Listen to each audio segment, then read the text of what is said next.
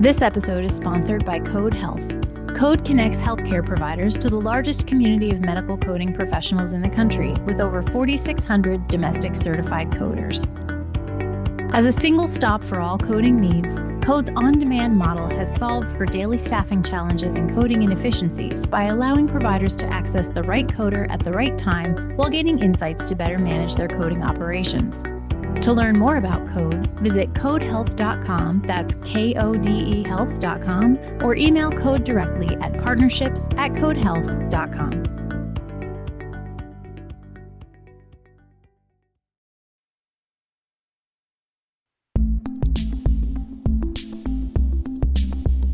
Watching Washington, today on HFMA's Voices in Healthcare Finance podcast.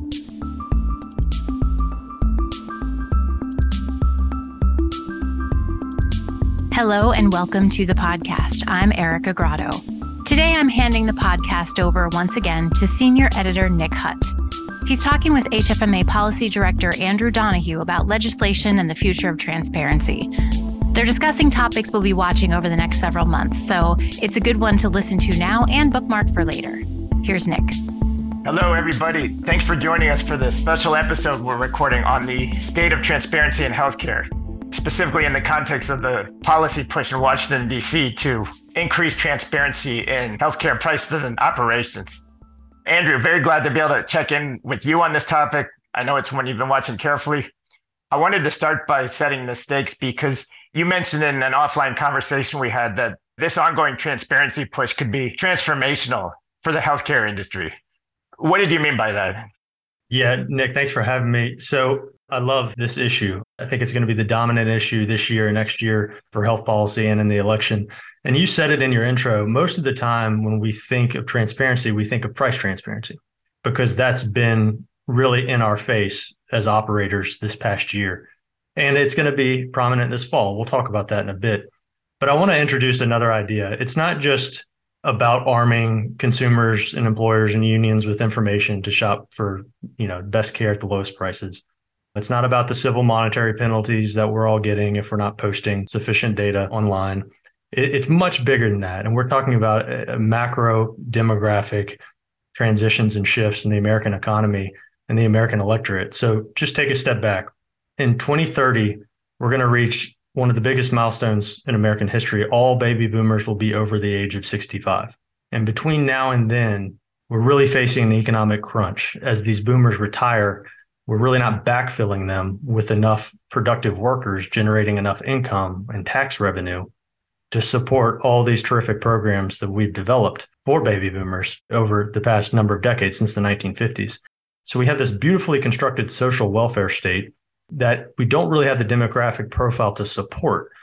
And that's going to hit us the most in the late 2020s, according to the Census Bureau.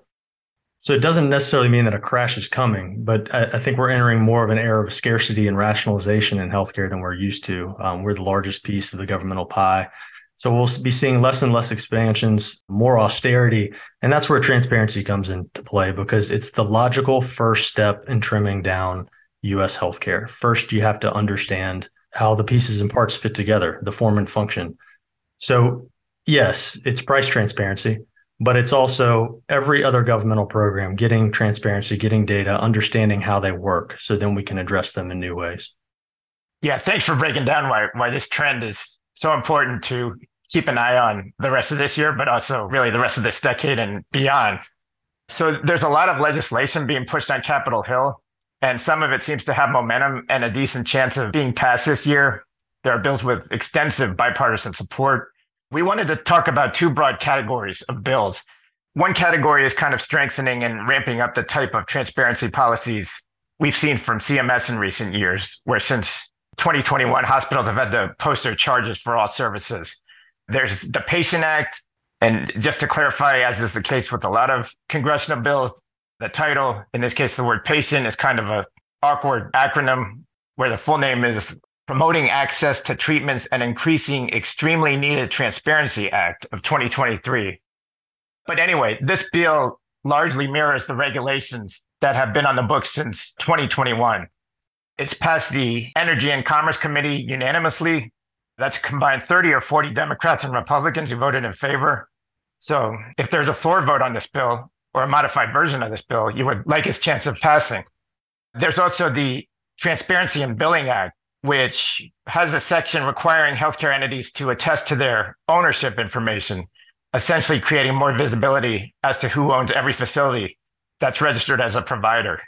It would require a separate ID number and attestation for all off-campus outpatient departments as a prerequisite to receive payment from private insurers. And incidentally, the Patient Act, which I was just describing a minute ago, has a similar provision for Medicare payment. So with that said, Andrew, what else is going on in DC during these last few months of the year that is really an effort to advance transparency in healthcare? Yeah, that's a great kind of preamble of where we are. When it comes to price transparency, you really have a jurisdictional logjam kind of. You have three committees, large committees in the House that address it: Energy and Commerce, Education and Workforce, and Ways and Means.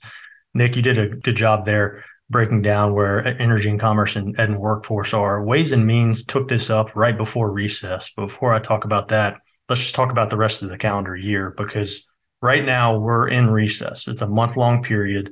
Legislators are at home or they're on congressional delegation trips, and their staff are spending this month, August, right now, taking all these different bills and initiatives that have been passed in different committees and forming them into a single legislative package that when their bosses come back, they can say, look, we're ready to go. So right now, we don't know exactly what will be in the final price transparency package, if you will. Ways and Means, probably the best signal of where we're headed is HR 4822, which they took up right before recess. Essentially, that codifies the Trump-era regulation requiring hospitals to post prices on lines, but it also extends that to ambulatory surgery centers, imaging services, and clinical labs. It's not really a contentious bill. It was passed on a party line vote. The bills you mentioned, the other two committees, E&C and Ed and Workforce, those were passed unanimously. But most of the complaints, and this is the point on price transparency, it's not really about what's in it. It's about what's not in it. So, for instance, Democrats complained that the Ways and Means bill didn't include transparency requirements for Medicare Advantage plans or for private equity involvement in healthcare. So as one Democratic member said, hey, it's great that our colleagues want to give my 64-year-old constituents more information, but once they turn 65 and are on Medicare Advantage, we can't provide the same to them. So my point in that is what's happening with the price transparency, and we saw that with the hospital OPPS rule recently as well. We're learning our way as we go. We're figuring this out. We're feeling it out as we go, and we're making incremental changes. It's not a lot of debate about whether this needs to happen. There's bipartisan support for it. It's more about how much are we going to load in and how quickly. So this fall is going to tell us a lot more about that. We already learned quite a bit, again, with the hospital OPPS rule. And if you have a chance, check out my colleague Sean Stack's webinar on this very topic on August 28th. You can find that on our website under webinars. That's going to tell us a lot about what's going to be happening next year and also how these legislative packages merge this fall. We'll know much more. Got it. Yeah, thanks for the breakdown on that. Just to link the comments I made with the comments you just made for anyone who's trying to keep a scorecard on all of these things. The Patient Act is the Energy and Commerce Committee's bill, and the Transparency and Billing Act is Education and Workforce Committee's bill. And I just wanted to highlight that the Transparency and Billing Act, with the requirement to provide a specific separate ID number for every off-campus outpatient department of a health system in order to receive commercial insurance payments, that's the type of transparency I think you were alluding to, where legislators are looking for visibility into hospital operations, in this case, into whether some of these off-campus facilities should in fact be paid at outpatient department rates, like many of them are right now, or are they actually freestanding physician offices that a hospital bought, and therefore services at those sites should be billed at the lower physician fee schedule rate. So Transparency and Billing Act is looking to provide that sort of visibility into commercial insurance payments. The Patient Act's looking to do so for Medicare payments. And one result of that type of transparency, as we get into the next section of our discussion, is likely to be an increase in site-neutral payment policies of the sort we're already starting to see. Again, looking at the Patient Act, there's a section that would pay the physician fee schedule rate for all drug administration services provided in off-campus settings. That could be just one step in the direction of ultimately enacting more comprehensive site-neutral policies. But Andrew, what can you tell us about that and the trends we're starting to see in that area of healthcare policy? Yeah. So this fall, I think, aside from the government shutdown, the two biggest issues for healthcare leaders is going to be price transparency and site neutral payments. And you flagged that as our two buckets here. They blend in these bills. And so it's a little muddy to try to unpack them. So if we just look at site neutral payments, the larger issue right now is just hospitals are on the hot seat for billing. And that's just all billing issues. You've got that Pew Research poll that came out recently looking ahead at the election next year. Voters listed the issues that were very important to them. And in a list of 25, 30 issues, healthcare affordability was number 2 behind inflation and ahead of a lot of other issues like the border and educational curriculums, et cetera. So this is a prominent issue, and hospital billing is on the front lines of it. So site neutral payments is kind of the vehicle for addressing it right now. Congress already passed the Inflation Reduction Act that took a crack at the pharmaceutical industry, ban on surprise medical billings that took a crack at hospitals and insurance companies. Now they want to go a little further into hospitals, and site neutral payments is the way to do that, because in their minds, it's all about consolidation, unfair consolidation. Health systems are gobbling up these physician offices all over the place and just hanging up a new sign and then charging a higher rate because it's affiliated with the hospital and charging that facility fee. That's what they mean with site neutral payments. They don't think that's fair. Whether or not their perception is true is open to debate. AHA would tell you that there's a lot of private equity acquisition of physician offices right now. A lot of the consolidation is in that space. There are reasons why hospitals have to apply those facility fees, and that's a different conversation. But that's where the focus is right now. And there's not a lot of agreement on where to start. So when we get back this fall, this is really one of the big open questions, because unlike price transparency, there have been a lot of bills that have passed and they just need to merge them. It's kind of a technical or procedural process at this point. With site neutral payment, there's still kind of an open question of how they're going to do it. You've mentioned some ways, they've touched on it already, Nick, but really they can do whatever they want. So right now, what they're saying is we want to make hospitals bill separately for each off-campus outpatient department. And that's it. So that really doesn't address everything. They could go much deeper. They could say, let's equalize Medicare payments for all or some services. Or they could say, let's just make it all the same, whether it's a hospital outpatient department or on campus or a physician office. So we're going to find out this fall, probably in September, where they're going to go. Most of the action has been in the House. Once they make a decision on how far they want to go, then they've got to go up against the Senate. And the Senate hasn't shown a huge appetite on this just yet. There was a Senate finance hearing on consolidation earlier this year. Site neutral payments came up a little bit. Ranking member Mike Crapo brought it up. Senator Maggie Hassan brought it up.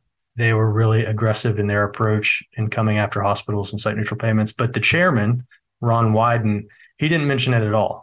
And when he talked about consolidation, he actually said Exhibit A is PBMs and to a lesser extent, insurers using algorithms to deny claims. So he may not put this issue as high up as others do in the Senate. So we just kind of need to see how things shake out.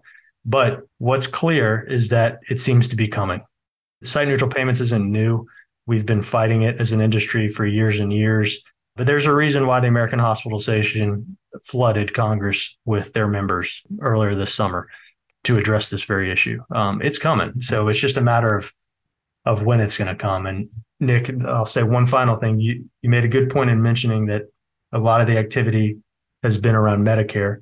What we're also seeing is a lot of activity on site neutral payments within the commercial market, but at the state level. So different ways you can do this. One way we're seeing, like Connecticut, Colorado, Maryland, New York, they've passed legislation to kind of encourage facility fee disclosure requirements. Florida has done the same thing with freestanding EDs and facility fees. That's one approach. Another approach would be just increasing the oversight of the fees. And Colorado has passed a bill that would require a committee to study how these fees affect patients, employers, payers, et cetera. So they're trying to get a sense of how this works before they increase their oversight.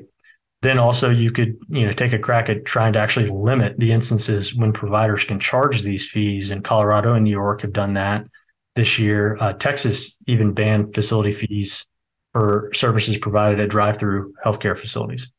Or you could prohibit facility fees for telehealth visits. And we've seen that in Connecticut, Ohio, and Washington. So there are so many different ways you can come at this. But I think the message we want to pass on to our members, Nick, and we talked about this earlier, is it's coming. It's starting to come. We're seeing it at the state level and definitely at the federal level and probably this fall. Yeah, great point. So it's not just Washington, D.C. to keep an eye on, but your state capital as well. If we assume for a second, and there's nothing that's safe to assume in Washington, D.C., projects and bills get derailed for any number of reasons. But if we assume that a narrow drug administration related site neutral payment policy is going to pass this year, can you see a day when it goes beyond that to some of the other bills that are in the draft stage in the Senate and didn't come close to advancing out of committee, but nonetheless are out there in written form, where a great many services and healthcare settings would be subject to site neutral payment? Are we heading in that direction eventually?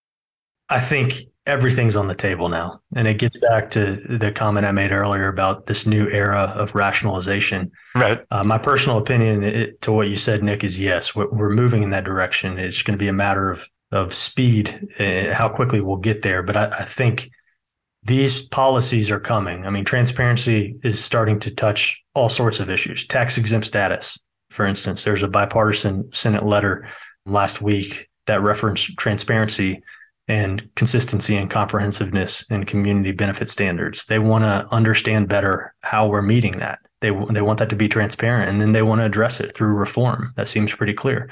Same with 340B. There's a bill, HR 3290, literally called the 340B Transparency Act. And they want to require us to report by location the total number of individuals receiving 340B drugs by payer, cost, payment, savings, et cetera.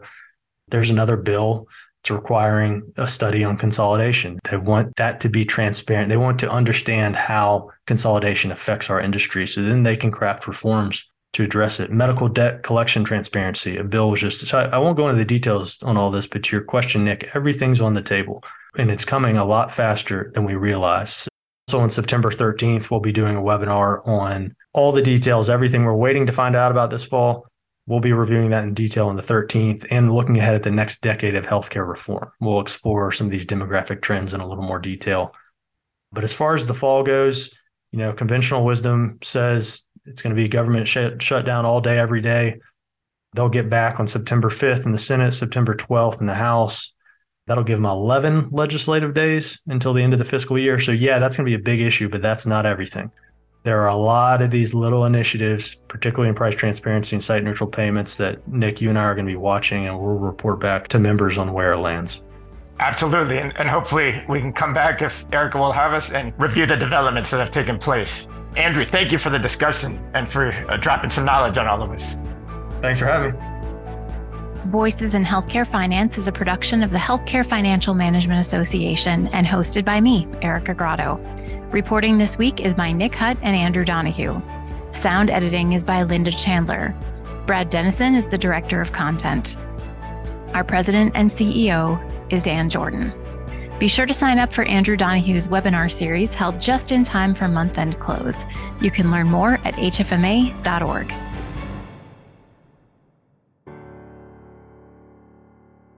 Oh, did I say that out loud?